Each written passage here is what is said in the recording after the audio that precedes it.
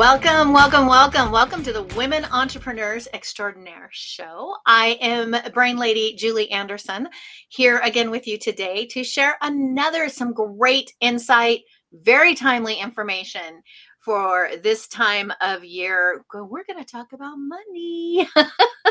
Something that is always on a lot of people's minds, but this time we're going to talk about planning, not necessarily your business, but as a business owner or as a woman, more specifically, planning your money and having more control over your money and your financial situation and your financial future. And we are very honored to have our guest today, Renee Cohen, and she is a financial expert. So Renee, welcome to the Women Entrepreneurs Show today.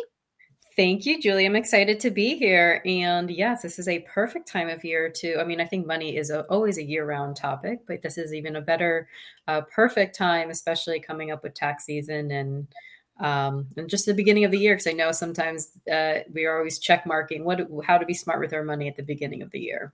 Right. Isn't that the truth? Well, let me read for our listeners a little bit of your bio here. Renee is a financial planner for the modern woman. I like that. For the modern woman. Her mission is to teach women the art of managing their money in a thoughtful and proactive way. Renee brings a highly relational approach to demystifying money and for trailblazing women, so they have a guilt-free, personalized roadmap to confidently achieve the financial results they desire while enjoying their present life. And ladies, you all need to pay close attention to this because if you are a woman entrepreneur, I know from experience, a lot of times we into the excitement of owning a business, of starting our business, of getting the message out there, but we don't stop to think about how are we going to manage the finances of that business and manage our finances when it comes connected to that business. So great topic and great. Very happy to have you here. So Renee, let me start out with, I always like asking asking our guests, what kind of drove you into or led you into this particular line of work? Like, why did you become fascinated with managing money or helping women manage money? Yeah, I mean, I think that it's not something that I maybe growing up thought I'm like, hey, I'm always going to, I want to be in finance. And it certainly wasn't a linear path into this. I think it really was just about my own journey and my own evolution, not only, personally, professionally, but certainly financially. And as I was really hitting a crossroad in my previous career, which was in sports media, and maybe not understanding or really learning or really advocating for myself from a financial perspective and getting my value, just really felt the frustration of, the wage disparity and really living paycheck to paycheck. And when I kind of looked for how do I be smart with my money, I'm not super rich now, right? I always thought maybe the myth was, you need a financial planner and guidance when you are rich. But I'm like, wait, there has to be something that teaches someone how to get somewhere if I don't have that knowledge. And I think especially for women, we're so underserved in this realm, and it can feel really overwhelming and confusing. So the more, about 10 years ago when I started on my own journey and just really wanted to motivate myself, enlighten myself, empower myself, I really didn't see a lot of women that look like me where I can get guidance and have the type of conversations that person who understood me, right? I'm in my 30s. I wanted to maybe not start a family right away, but, freeze my eggs and start, and maybe I was a single woman living in Los Angeles at the time. Like I wanted to have these kind of conversations, and everything felt so transactional. I hear you. Yeah. I think you really hit, I love what you said at the beginning of your comment, that you thought you had to have a financial planner, that the only time you would need help with your finances or financial planning is if you had money. Yeah. But the way you're going to get money is to have be smart with one, right? And be effective and get that guidance. And that's where I think it's, the more that, and it's a lot of it's a mindset thing, mindset shift around that. But that's really my own evolution, my own money struggles, and the desire to empower myself and then have these kind of conversations with my girlfriend is what led me down this path where especially as I saw the media industry changing and not really feeling compelled or being in a place to make an impact the way that I can make an impact in another way, especially in the financial side. And money touches all of us, and it all means something Mhm. different to all of us, either, as a business, especially as women who are in business. And Sure. so that's really, 10 years, 12 years ago, if you said this is what I was doing, I've been like, what? But I always liked, my dad was a CFO in his career, and I learned about the basic principles.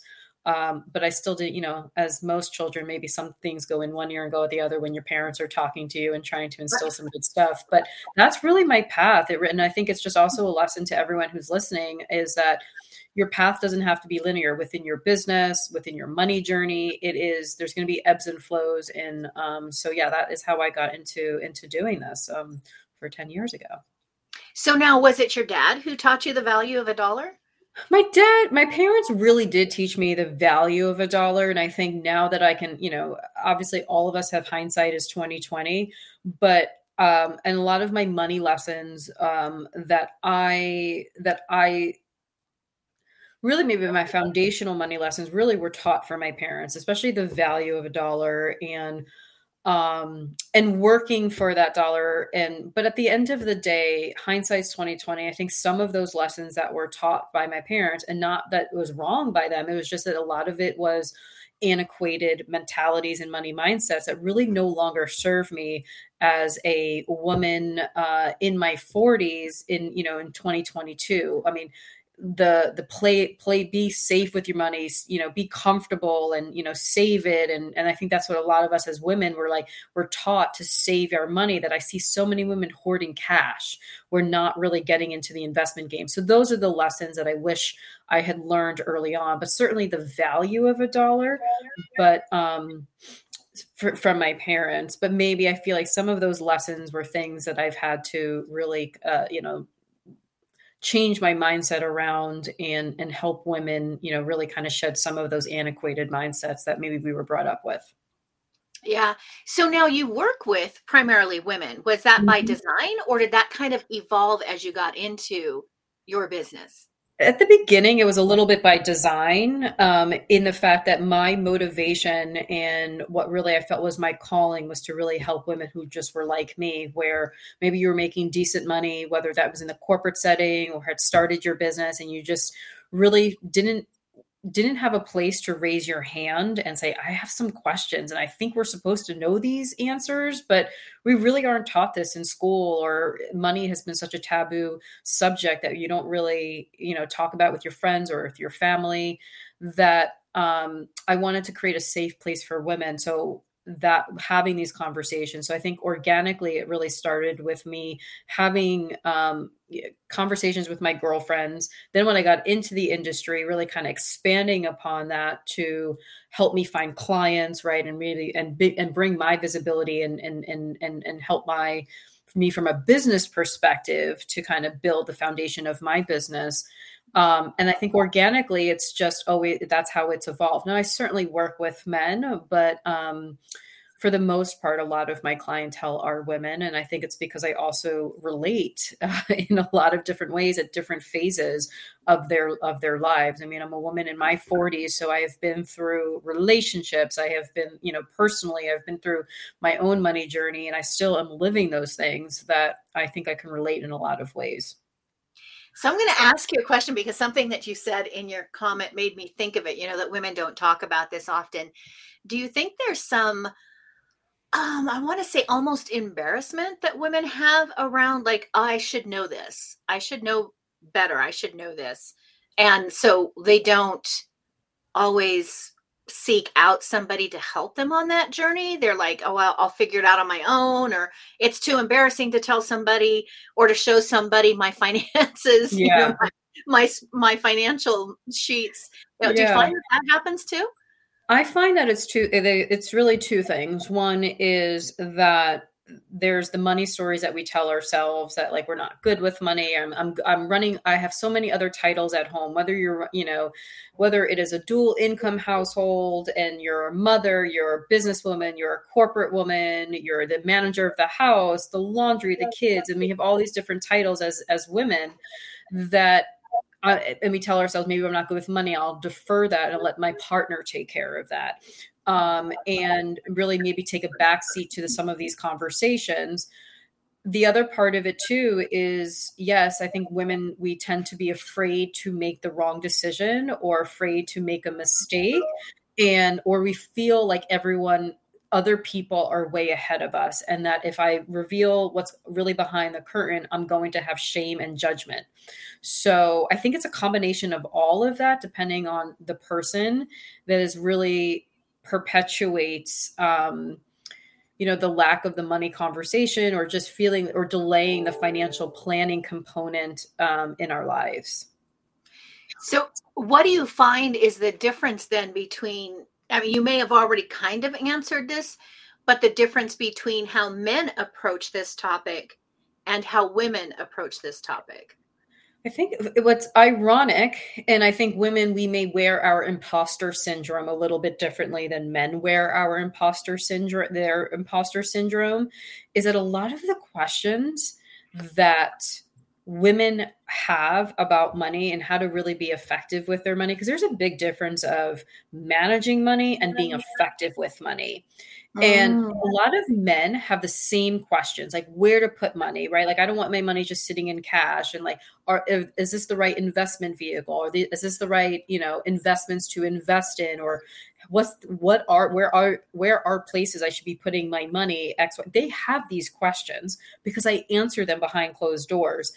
It's just that I think as women, we sometimes think that someone else knows more than us. And I think sometimes, very generally speaking, men are willing to take a little bit more risk.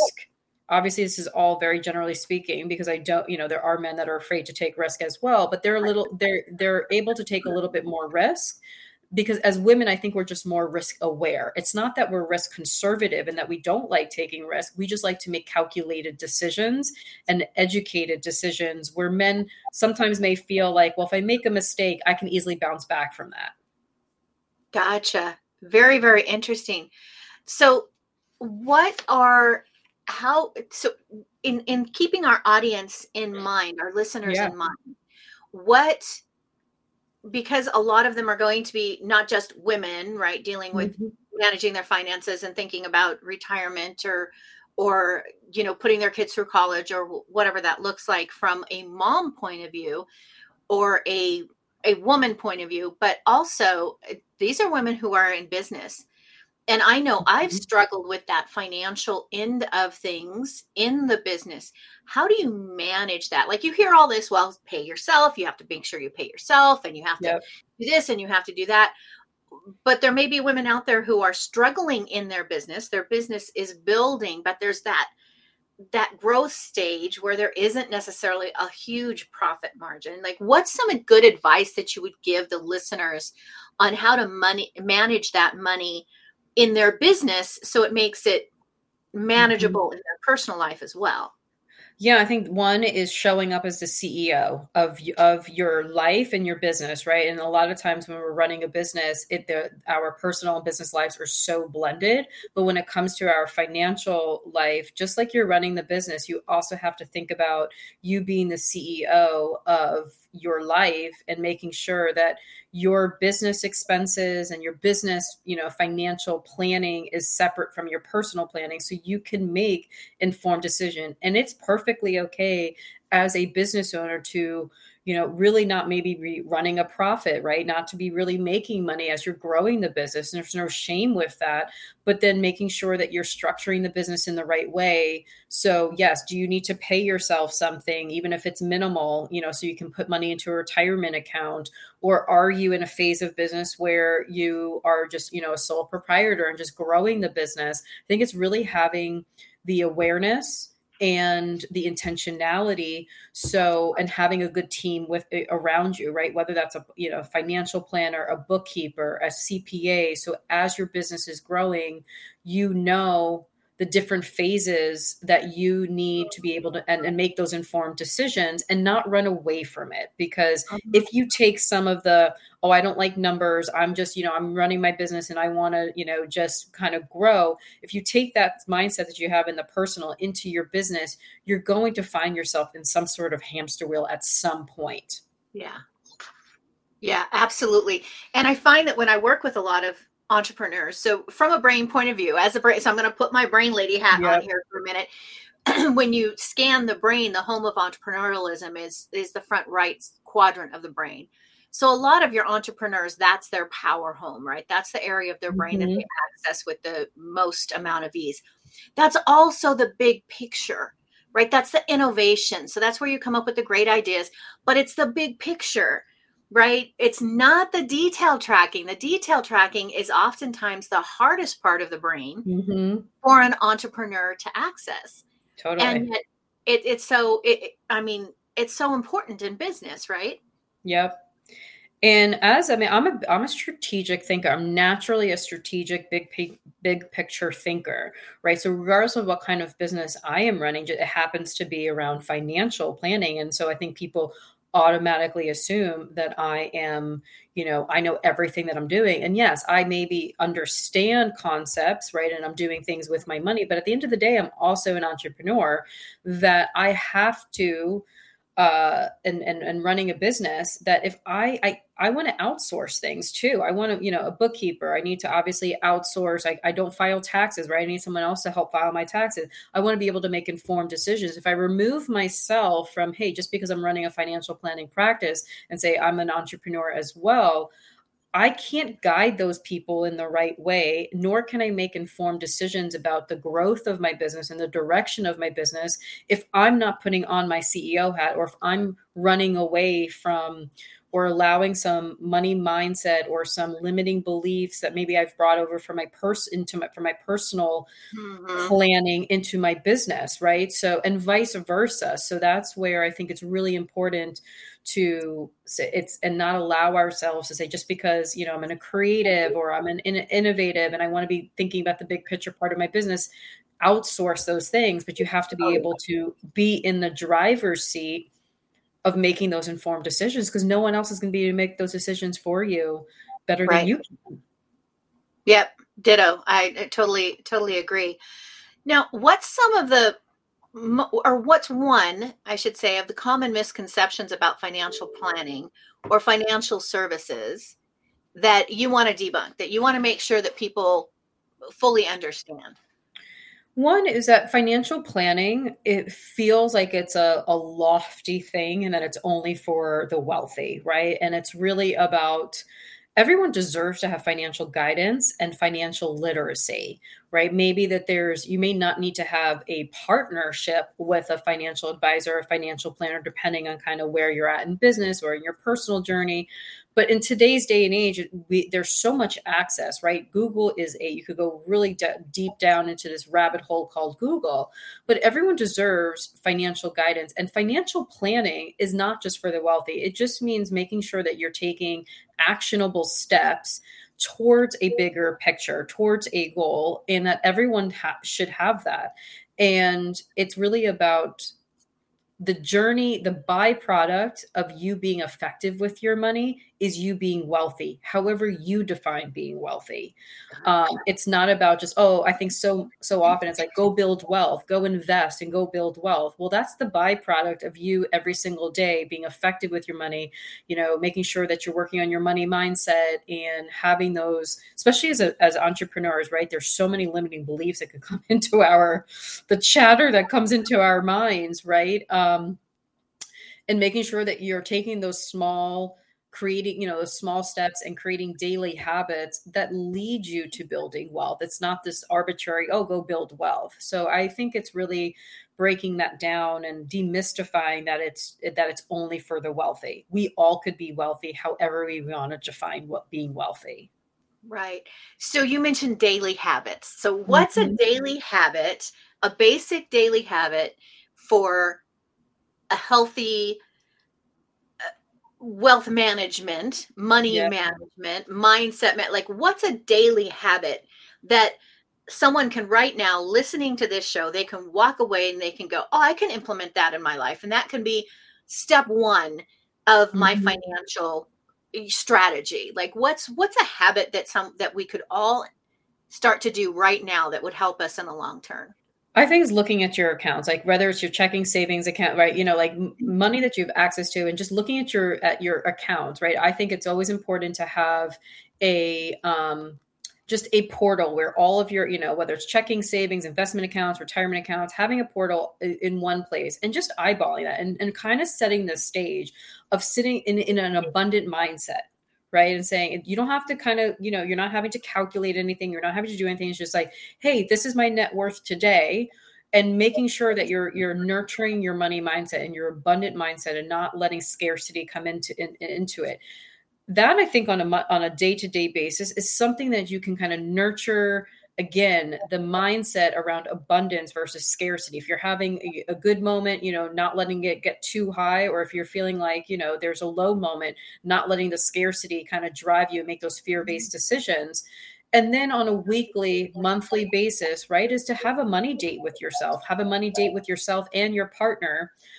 If you're in partnership, about, the flow of cash. I always say is be the boss of your money, and making sure that, again, you are showing up as the CEO and knowing what money's coming in, whether it's variable or not, and what money's going out. And this way you can make informed decisions, either on a month-to-month basis around what needs to happen. And those are the small habits that you can develop that really lead to a greater impact over time. You can look back at the end of the year and say, this is by sitting in that and doing those things, you can really feel the difference.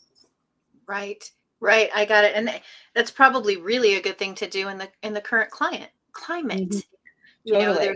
There's so much up and down, and being able to make Mhm. sure you have your checks and balances in place Yeah.